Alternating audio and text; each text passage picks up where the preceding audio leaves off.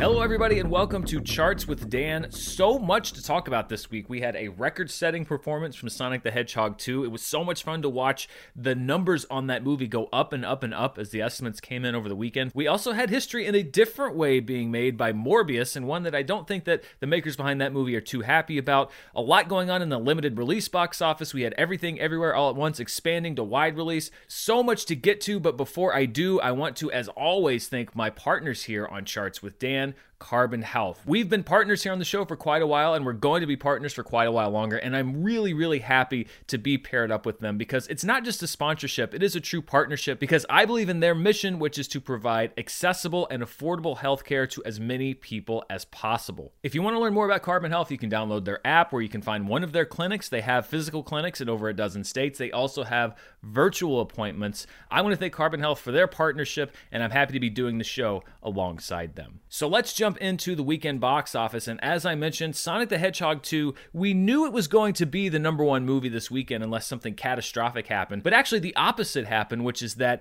it blew past all projections and came in at $72.1 million. That was the final number. It was higher even than the final estimated number yesterday, and that puts it over the top in a few different categories. So first of all, what a great performance, and like I said, it kind of feels like a full circle moment. The last big movie to open before the pandemic started shutting down theaters was Sonic the Hedgehog. It actually had its theatrical run shortened by the fact that theaters were closing way back in early 2020. Here now we have a great opening for that movie. It was actually the sixth highest opening in Paramount's history. It was their biggest opening in nearly a decade, so Paramount's very happy to see how this movie is doing. And it also set top marks for the video game genre. Looking at the top video game adaptation openings of all time, you see Sonic the Hedgehog 2 topping itself. The first Sonic the Hedgehog movie was the previous highest grossing video game adaptation with $58 million. Sonic the Hedgehog 2 easily passes that with its $72.1 million.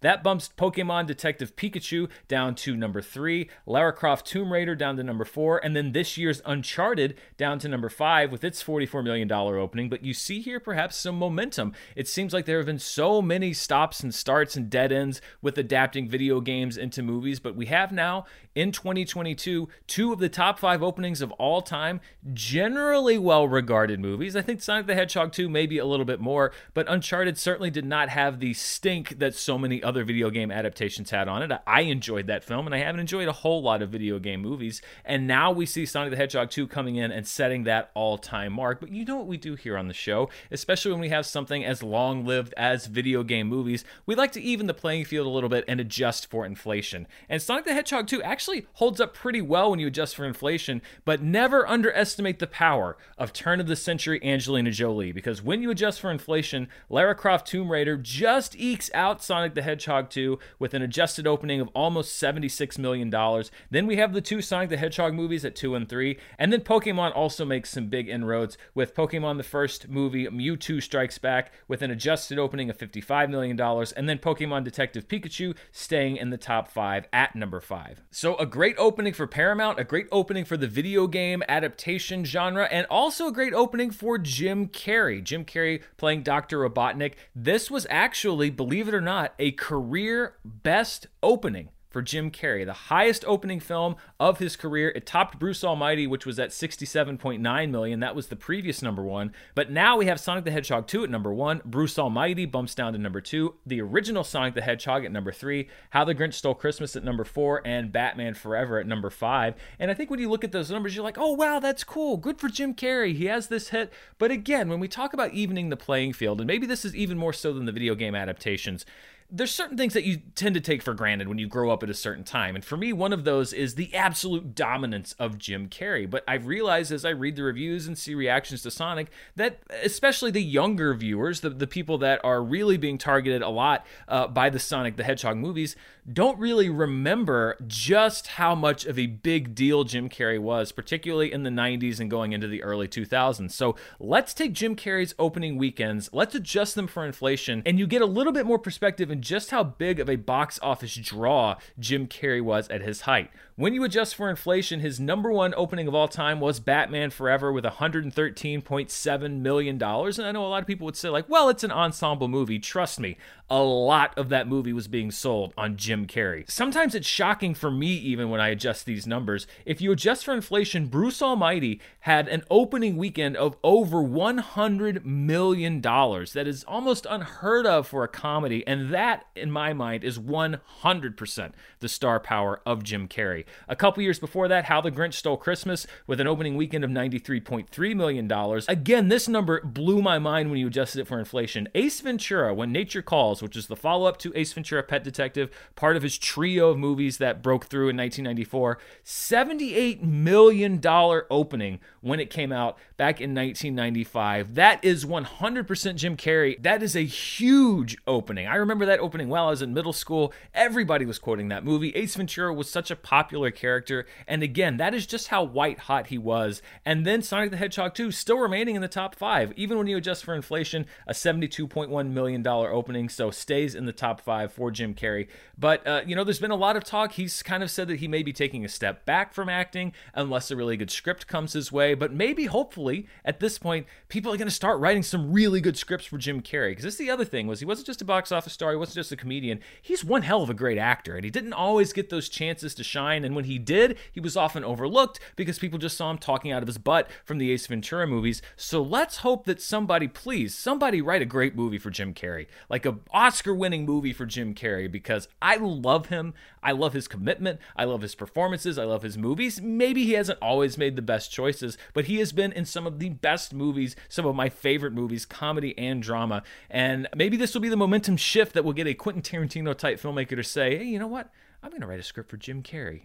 I'd like to see that. So Sonic the Hedgehog 2, a big story, obviously, this weekend, but an equally large story, at least as far as I was concerned, was Morbius. We talked last week about the fact that Morbius opened about as expected, and you know what? It wasn't a very expensive movie, especially when you judge it against the rest of the comic book genre, but let's see how it does in its second weekend. Well, if the question is, how did Morbius do in its second weekend? The answer is very, very bad. It was almost a historically bad weekend for Morbius. It just got saved from that. We'll talk about that in a second. But when we talk about things like cinema score, and we said last week Morbius had a really bad cinema score, this is what happens, because that is word of mouth. That is people saying, hey, you should go see this movie, or as it seems happened with Morbius, hey, you really shouldn't go see this movie, because it had a massive drop-off. $10.2 million in second place, but a 74% drop. I think the actual percentage was like 73.9%. And that's not just bad, it is one of the worst drops in the history of comic book movies. So let's break it down a little bit. First of all, looking just at Marvel films, and in and out of the MCU, Morbius had the worst second weekend drop-off by percentage of any Marvel film ever released. 73.9%. Dark Phoenix, congratulations, you are off the hook. Dark Phoenix previously had the worst second weekend drop-off of any Marvel film with 71.5%. That is now bumped to number 2. Hulk is at number 3 with 69.7%. That would be Ang Lee's Hulk. And then Elektra and X-Men Origins Wolverine at numbers 4 and 5, both tied with a second weekend drop-off of 69%. Nice. So Morbius is worst when it comes to Marvel films. What happens when you throw DC in the mix? Well, it turns out that Morbius is saved by perhaps one of the most unlikely DC superheroes, Shaquille O'Neal, also known as Steel, which opened at number 16, I believe at under $200,000. It was an absolute flop, one of the biggest bombs in superhero history, but it saves Morbius because Steel's second weekend had a 78% drop-off, which beats out Morbius at 73.9%. Dark Phoenix is number 3 at 71.5%, and then with the same percentage is last year's The Suicide Squad, which hurts my heart because I love that movie. Of course, you have to add the asterisk that The Suicide Squad was also available on HBO Max, so it was essentially competing with itself. And then we have Hulk at number 5 with its 69.7%. So how does Morbius fare when you throw in all comic book movies? These are all movies ever made based on a comic book or a graphic novel, and it turns out it still comes in second. So you have Steel at 78%, 78%. Morbius still in number 2 at 73.9%. That just beats out, I guess, The Crow, City of Angels, which dropped 72.2%, then Dark Phoenix at number 4, and The Suicide Squad at number 5. So when you shake down all the data, Morbius had the second worst weekend by percentage of any comic book movie ever made, second only to one of the biggest financial flops and biggest creative flops, if you ask me, although some people like it, for any comic book movie ever made, which was Steel. And I talk about, again, taking things for granted. I was surprised because I tweeted a little bit about this over the weekend, how many people didn't know that Shaquille O'Neal was in a DC movie based off of the Superman adjacent kind of spin-off hero Steel, but he indeed was, and it indeed was not a financial success. And something I kind of noticed when I was looking at these two movies next to each other, and this couldn't have been planned, but the posters kind of look alike. When you put them side by side, you have a glowering hero. There's like a natural man-made hole in the center of them. With Steel, it's the moon. There's a cave with Morbius. Nobody could have known what was going to happen, but perhaps fate was trying to tell us something or trying to warn us. Perhaps there was a time-traveling element involved. Anyway, Morbius, there's really no spinning it.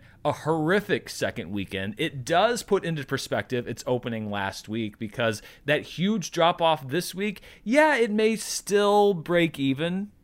Maybe. We'll see. I mean, the worldwide numbers, etc., and then you add in people renting it and physical media. So it may still break even, but any of the optimism that may have come from last week, and I was saying like, well, you know, it was a cheap movie. It opened about where I expected. This offsets it completely, because it is just a historically bad drop-off. So sorry, thanks for playing Morbius, but you fooled people maybe last week, no more, because the bottom is absolutely going to drop off this week with the competition that it has coming up. Looking at the rest of the top 5, The Lost City is in third place with a 39% drop in its third week. You know who's actually probably happy about Morbius doing so poorly is Michael Bay, because Ambulance opened in fourth place with $8.6 million, but I feel like because Morbius did so poorly, nobody's really talking about the fact that Michael Bay also had his lowest opening weekend at the box office ever. $8.6 million, that comes in below his previous low film, which was 2005's The Island. And the last couple of years,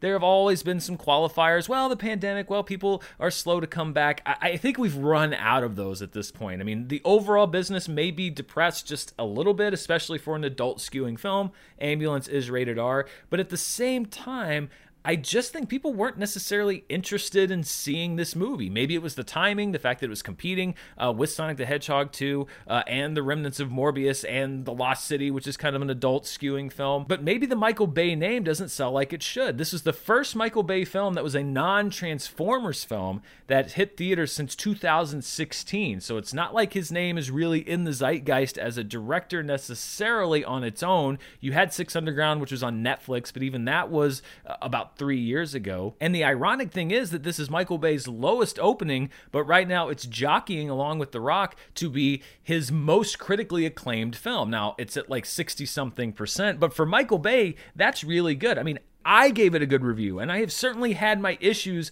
with Michael Bay in the past. Michael Bay would shoot parts of one scene in three, not two, three different aspect ratios. The whole movie is doing this, pops in and out. It's like, my God, if you're not giving me epilepsy with this action already, the screen's doing this the whole time. It's like, you! No planning whatsoever, and I swear to God he did it on purpose. So it's actually almost a record positive reception critically for Michael Bay, but the lowest opening of his career box office-wise. We'll see how Ambulance does in the next several weeks, but we are getting very close to the summer movie season. That runway for movies to just play and play and play for weeks is running out quickly. And rounding out the top 5 in its 6th week was The Batman. It took a 41% drop, but stays in the top 5 with just under $6.5 million.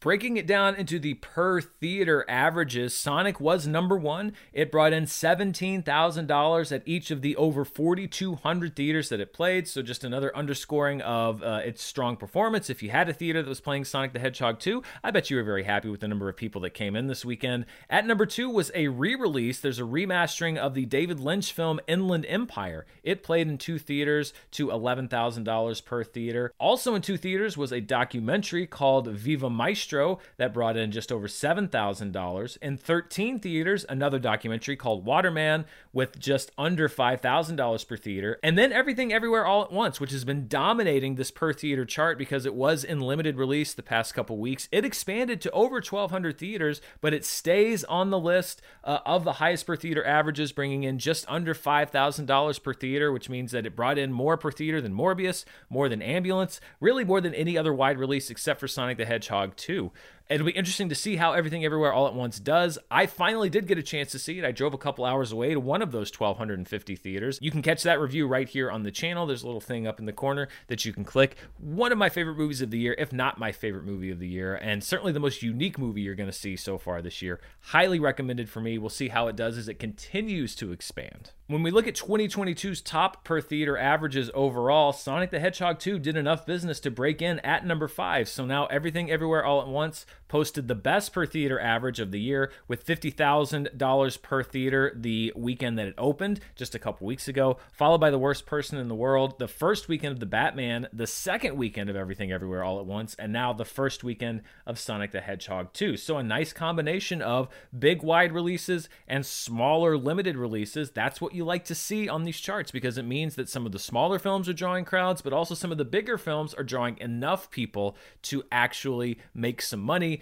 get this recovery going. And speaking of recovery, I have a familiar chart, although I did make an adjustment based on your suggestions. I have been doing a chart that compared last year's box office to this year's box office and then 2019's box office. But a lot of people said, and rightfully so, that 2019 was such a crazy year. You had Avengers Endgame. It's tough to compare one year's box office against a year where it's kind of anomalous. And I agree with that criticism or suggestion. And so what I did was I went and I took the weekend figures for 2015 through 2019. So 5 years worth of figures. I averaged them and then I put them in as the basis of comparison now for this year versus 2021, and now an average of the box office weekend by weekend for 2015 through 2019. So this is what the old chart looked like, and you can see that big spike with Avengers Endgame, etc. This is what the new chart looks like, and as you can see, it is much more compact. You still have those big spikes in the summer weeks, but this is much more representative of the overall flow of the box office. So thank you for that suggestion. I think it was a great suggestion, and as you can see,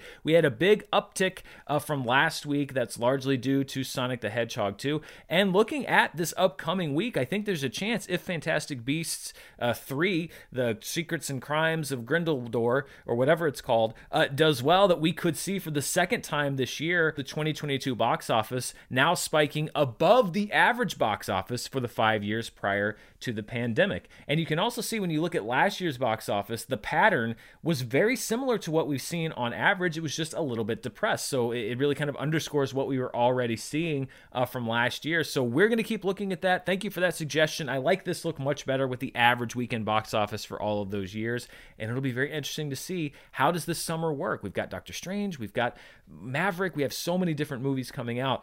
This is a really cool thing. So always love hearing your suggestions, and who knows, I might even incorporate them into the show. You might see one or two more later on in this episode. Looking this weekend at the films that were in limited release, so this is 1,000 theaters or fewer. The 25th anniversary of Selena, the movie Selena, is upon us, and it played in 427 theaters in its first week. It made $141,000, so a big weekend for Jennifer Lopez. She gets re-engaged to Ben Affleck.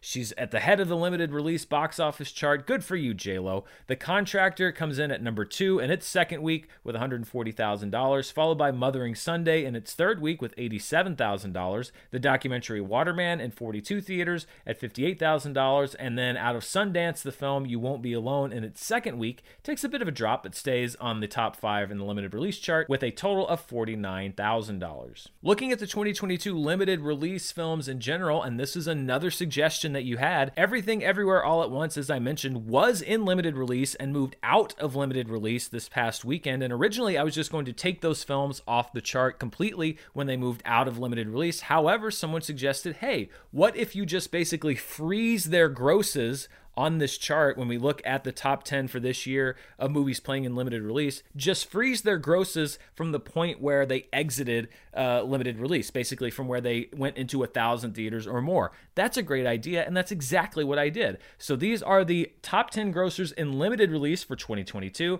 BTS still number one with $6.8 million, followed by Cyrano and The Worst Person in the World. And then you see Everything Everywhere All at Once at number 4. So on Thursday, the day before it went into 1,200 theaters, its gross was $2,387,178. I've basically frozen it in time there. So that's where it's going to be locked in on the limited release chart. Uma is at number 5, followed by Radhashyam at number 6, the 2022 Oscar shorts at number 7, The Kashmir Files at number 8, The Godfather 50th Anniversary at number 9, and The Beatles Get Back in IMAX at number 10. When we look at the box office market share for the year, Paramount, the big mover and shaker this week, due to the strength of Sonic the Hedgehog 2's opening, it picks up 4% market share just this weekend for the year in total. So Paramount now claiming 18% of the ticket sales for 2022 year to date. Sony stays at 31%. Warner Brothers loses 1%. It's now made up 25% of ticket sales for 2022. However, it's looking to make a big jump this week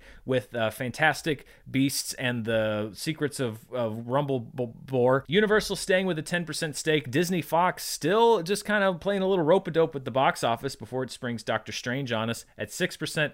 MGM UA drops 1%, as does the other category. Lionsgate staying at 2%. It'll be interesting to see what Warner Brothers does this upcoming week, depending on how big the opening for the newest Wizarding World film is. Before we move on, I'd like to thank today's sponsor, Stamps.com. When you hear the word small business, a lot of people forget that to the person running the small business, it is anything but small. The business to a small business owner is the most important thing in their lives, and that's why it's important to do things that not only save you time, but save you money. And that's where Stamps.com comes in. First of all, you save time by not having to take so many trips to the post office, especially if you're doing a business running from home where you're doing merch and stuff. So many people are doing that nowadays. You don't have to take 15 trips a week to the post office. You can print postage right from your computer. You can schedule a pickup right to your doorstep. Scheduling those pickups saves you time, and the rates that you can find on Stamps.com save you money, including up to 40% off of the U.S. Postal Service and up to 76% off of UPS. Stamps.com has been an indispensable service for over 1 million businesses for over 2 decades, and it's because you don't need any special equipment. All you need is a computer and a standard printer, and within minutes you can be printing postage for any letter, any package, anywhere. Stop overpaying for shipping with Stamps.com, and right now you can sign up with the promo code MERL, that's MURRELL, for a special offer that includes a 4-week trial, free postage, and a digital scale with no long-term commitments or contracts. Just go to Stamps.com, click the microphone at the top of the page, and enter the promo code MERL to get your special offer. And I want to thank Stamps.com for sponsoring today's show. Looking outside the domestic box office, let's see what the number one films were internationally, and it actually was not Sonic the Hedgehog 2. It was the movie that will likely be the number one movie worldwide next week, and that is, and I can read it now, Fantastic Beasts: The Secrets of Dumbledore, which got a head start in a lot of markets outside of the domestic marketplace this past weekend. It was the number one movie internationally with $58 million, followed by Sonic the Hedgehog 2 with $37 million, Morbius with $15 million, The Bad Guys continuing to play outside the domestic marketplace ahead of its opening here at $7.4 million, and The Batman at $6.6 million. When you take the domestic marketplace, you smash it together with the international marketplace, you get the worldwide box office, and the number one film worldwide is Sonic the Hedgehog 2 with a total of around $108 million.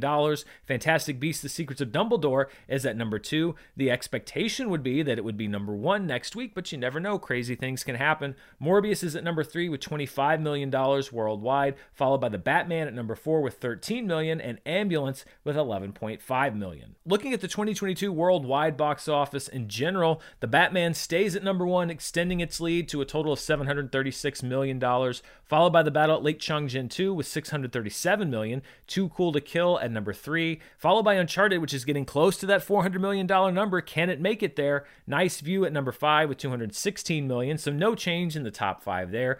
Boonie Bears stays at number 6. Then we have Sonic the Hedgehog 2 entering the chart with $142 million. It could possibly be in the top 5 in the next week or two. Scream drops down 1 spot to number 8, followed by Death on the Nile at number 9. And then Morbius, despite its Morbius performance at the domestic box office this past weekend jumps into the worldwide top 10 with $126.3 million. That drops out Sniper and Triple R or RRR, depending on how you pronounce it. Although I think Morbius is in a very precarious position. I don't think we're going to see it there for very long.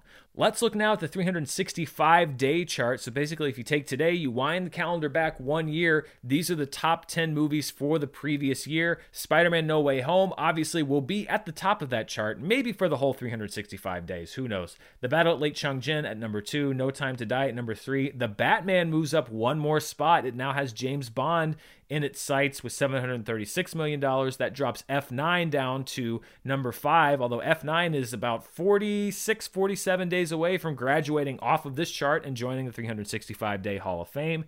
The Battle at Lake Changjin 2 is at number 6, followed by Venom, Let There Be Carnage, Shang-Chi and the Legend of the Ten Rings, Too Cool to Kill, and Eternals. And if Uncharted can make it to that $400 million mark before any other movie, which who knows, Sonic, Fantastic Beasts, there could be some that get there before it, then it could knock Eternals back off of the top 10. It's just a matter of time and box office. Let's look at the 2022 domestic box office. The top 3 remain the same. The Batman at $358 million, Uncharted at number 2 with $142 million, Scream at number 3 with $81.6 million. Then we have Sonic the Hedgehog 2 with a $72.1 million total, jumping onto the chart at number 4. It is very likely going to be, even before this upcoming weekend, the third film of the year to break $100 million domestically. The Lost City moves up one spot to number 5. Dog drops down 2 spots, as does Jackass Forever to number 6 and 7. Morbius stays at number 8. It might move up a little bit, but it's going to start dropping down that chart pretty quickly. Death on the Nile drops down 2 spots to $45.5 million. Jujutsu Kaisen 0, the movie, drops down 1 spot to number 10. It will likely be gone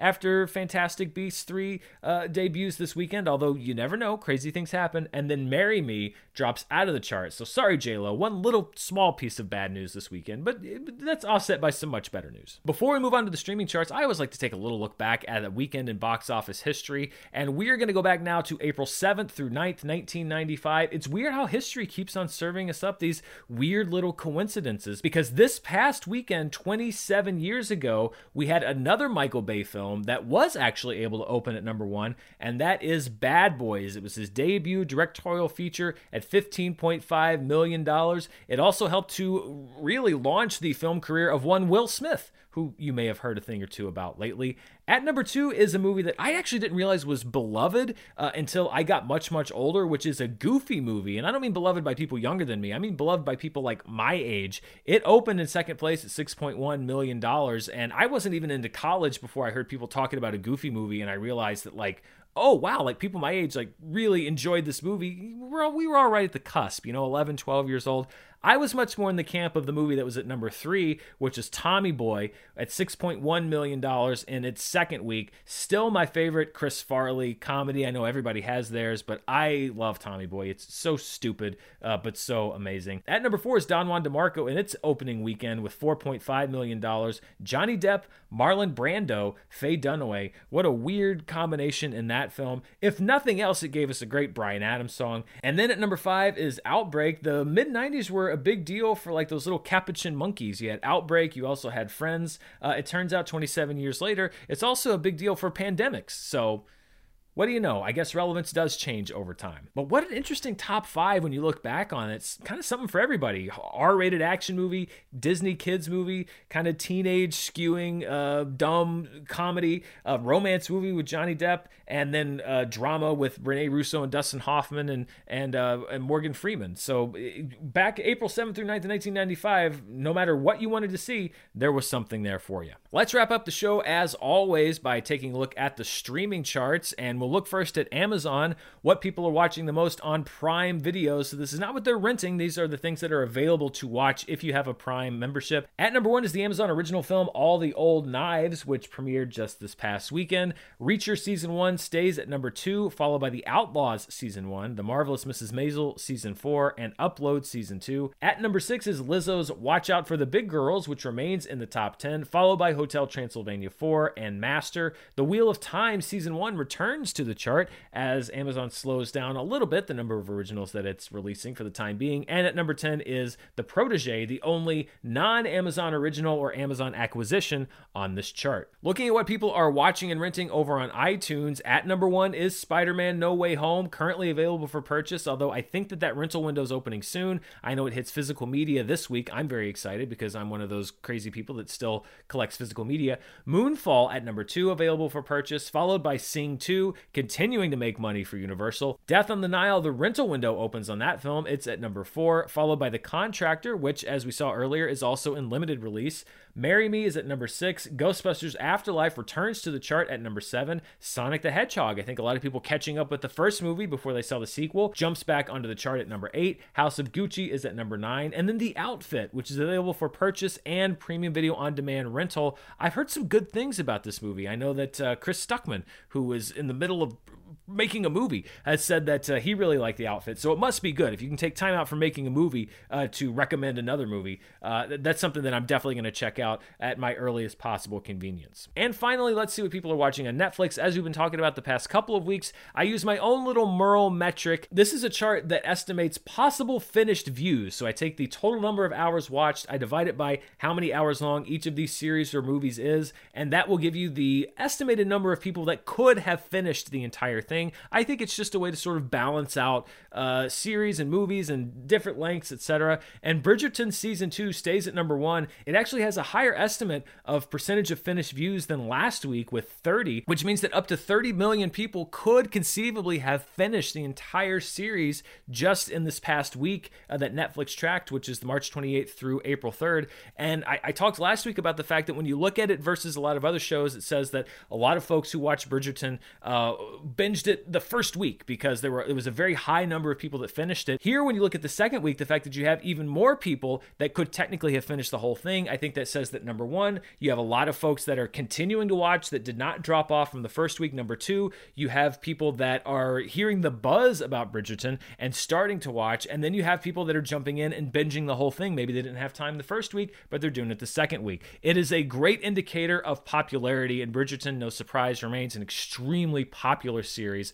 on Netflix. There's actually a big drop down. The next one is All Hail, which is a Netflix film, which had 12.3 million possible finished views, followed by The Adam Project with a PFV number of 9.7. Then the Netflix original movie Trust No One, The Hunt for the Crypto King, with a PFV number of 8. Bridgerton Season 1, so a fair number of people catching up, maybe watching or rewatching the first season of Bridgerton at number 5 there. The Netflix original movie In Good Hands at number 6, followed by Black Crab at number 7. The Bubble. This is an interesting case because it has a possible finished views number of 5.92 million. This is a movie from Judd Apatow, and this is a huge contrast to what we saw when Don't Look Up came out, which was Adam McKay's film, which was kind of in the same space. It's a big all-star comedy. However, not as much interest with The Bubble. You can't really blame critics because critical reaction to Don't Look Up also wasn't great. There just doesn't really seem to be a whole lot of interest in this story. Maybe people don't know what it is. They don't know the prestige involved, but not a huge number that you might expect from a Judd Apatow Netflix exclusive new movie. Is It Cake Season 1 is at number 9, and then the only non-Netflix original on this chart, Shrek Forever After, at number 10. Potentially 4.9 million users watching Shrek Forever After this past week. Probably a bunch of kids that watched it 3 times. Who knows? And that wraps it up for Charts with Dan. It's a big weekend coming up. We have not only the Easter celebrations, which are happening all around the world, but a lot of stuff entering the marketplace. We have the Mark Wahlberg film Father Stu, which is getting a jump on the Easter holiday. It's opening in theaters on Wednesday. Of course, we have Fantastic Beasts, The Secrets of Dumbledore, which is opening domestically here this upcoming weekend. A couple of really interesting films that I saw at Sundance that are getting limited release. If you see these films, if they are near you, I would recommend both of them. One of them is called Duel. It stars Karen Gillan as a woman who has to fight a clone of herself. Really interesting movie. And then one that was the big winner out of Sundance. And when I say big winner, I mean it won the overall Sundance Prize. It won the Audience Award. And that is a documentary called Navalny. It is a documentary about Vladimir Putin's main critic, Alexei Navalny, and the story around his attempted assassination, trying to find those responsible. I saw the movie back in January. Just in the less than 3 months since then, Alexei Navalny has been given an extensive prison sentence in Russia, and of course, Vladimir Putin has invaded Ukraine. So as urgent as this documentary was back in January, it is even more so right now. It's playing in limited release. I believe it will be on HBO Max soon. I'm not sure if it is one of those simultaneous releases, but if you have a chance to see Navalny, it is a really fascinating documentary and even more current than anyone could have predicted just a couple months ago. Also opening in theaters nationwide is a much hyped film out of India called KGF Chapter 2. I've heard a lot of folks hyping this up and saying that we could see another big pop at the box office, much like we did with Triple R. And then hitting Netflix is a movie called Choose or Die, starring Asa Butterfield. A lot of other movies, as always, hitting the limited release and streaming marketplaces, but these are a few that you might want to keep an eye out for. Thank you so much for watching the show. Again, I'd like to thank my partners at Carbon Health and my sponsors at Stamps.com. It's going to be a busy week here on the channel. I'm going to have some announcements coming up in the next day or two about upcoming shows and the return of all my movies. I finally have news to share, and you're going to see it sooner than you think, so stay tuned for that. I'll also have a review of Fantastic Beasts: The Secrets of Dumbledore. Right now, I'm going to be seeing it on Thursday afternoon at the first showing that I can get here in town, and I'll get my review out as soon as I can. I know there's a lot of other reviews that have already come out, but hey, I can only review it once I see the movie, and that's the soonest I can see the movie. So look out for that. And of course, anything else tied to movie news, reviews, etc. There's always something that I want to see, or maybe if I see something that I really want to make a review for, I'll toss one out. I'm actually very heartened by how well my review for Everything Everywhere All at Once is doing. It's actually done better than the reviews I did for either of the big quote-unquote studio movies that opened this past weekend. I think it just shows that people are excited about this film, and I am excited to share my love for it. Thanks again for watching. Thanks for Muffin, who's been back here in this little cubby the whole time. I bet you didn't even know that. That's her little paw right there. She just likes to hang out with me sometime. Until next time, stay safe, and I'll see you next time. Bye.